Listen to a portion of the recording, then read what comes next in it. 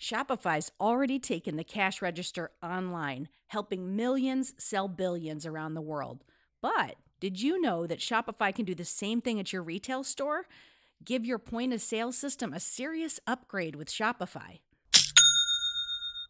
Shopify POS is your command center for your retail store. From accepting payments to managing inventory, Shopify has everything that you need to sell in person.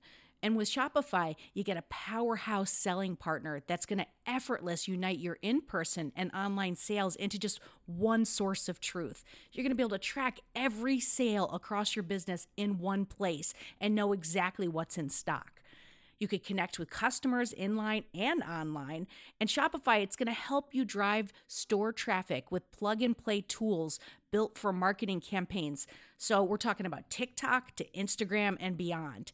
Get hardware that fits your business, take payments by smartphone, transform your tablet into a point-of-sale system, or you can use Shopify's POS Go mobile device for battle-tested solutions. Shopify's award-winning help is there to support your success every step of the way. I say do retail right with Shopify. Sign up for $1 per month trial period at shopify.com/headspace. That's all lowercase. So you're going to go to shopify.com/headspace to take your retail business to the next level today. I'm going to say it one more time. Shopify.com/headspace. Headspace Studios.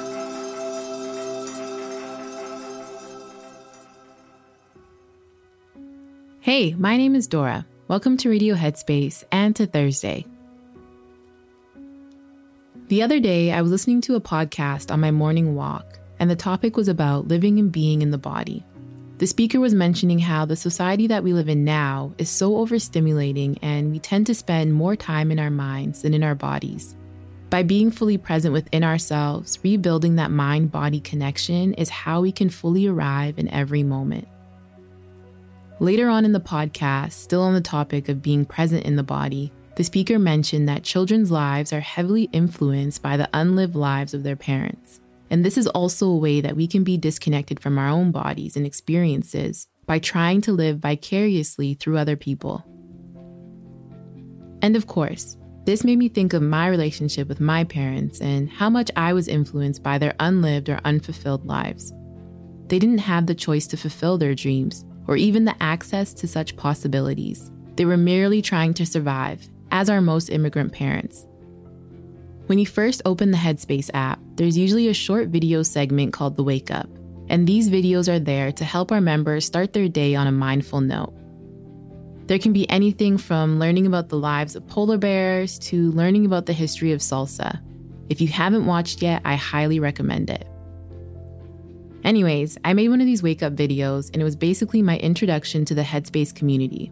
And of course, I was super excited to share with my friends and family, so I sent the video to my parents. My mom, she did what most moms do, and that was to send the video to everyone in her contact list. But my dad's reaction was similar to what any African father would say. He asked me in the most serious tone, "Can you even get a PhD in meditation?" And he was dead serious. Cue excitement to share good news killed. But let's think about it for a second. My dad didn't get the opportunity to receive an education. So his idea of best is someone that has spent a lot of time in school and has the degrees and papers to show for it. And don't get me wrong, school is a great thing, but it's not everything. And there are a variety of paths and ways to personal fulfillment. When I was younger, I was torn between 3 potential careers. I wanted to be a chef, a nail technician, or Beyoncé's backup dancer. Preferably all 3. But my parents didn't agree with any of these choices. They felt that going to college and becoming a lawyer, a doctor, a dentist, or a nurse were the more practical and valuable options. And maybe that's because they didn't know any successful nail technicians or chefs, or they didn't view those things as pathways to success and status. So I was lovingly pushed down a path that I didn't love. First, I got my bachelor's in psychology and then in psychiatric nursing. That's 8 years straight of studying things I really didn't want to study in order to appease my parents. Fortunately, though, I had started doing things that I love on the side while working and going to school, so I found a career that suits me. And along that path, studying mindfulness and meditation helped me realize that there's no version of success but my own.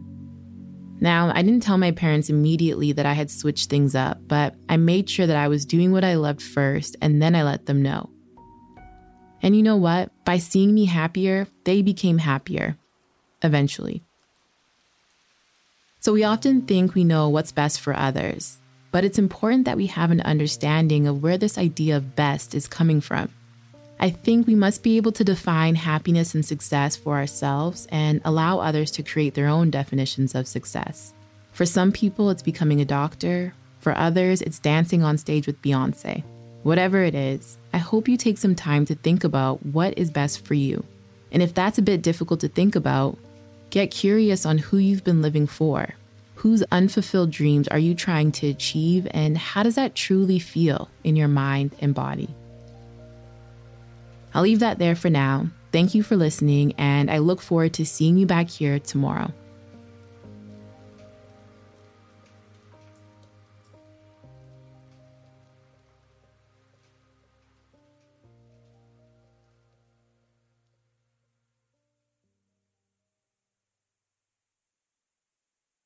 Hi everyone, it's Dora.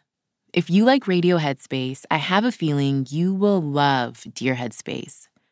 Dear Headspace is our weekly talk show featuring each mindfulness teacher from Radio Headspace and our wonderful host, Robin.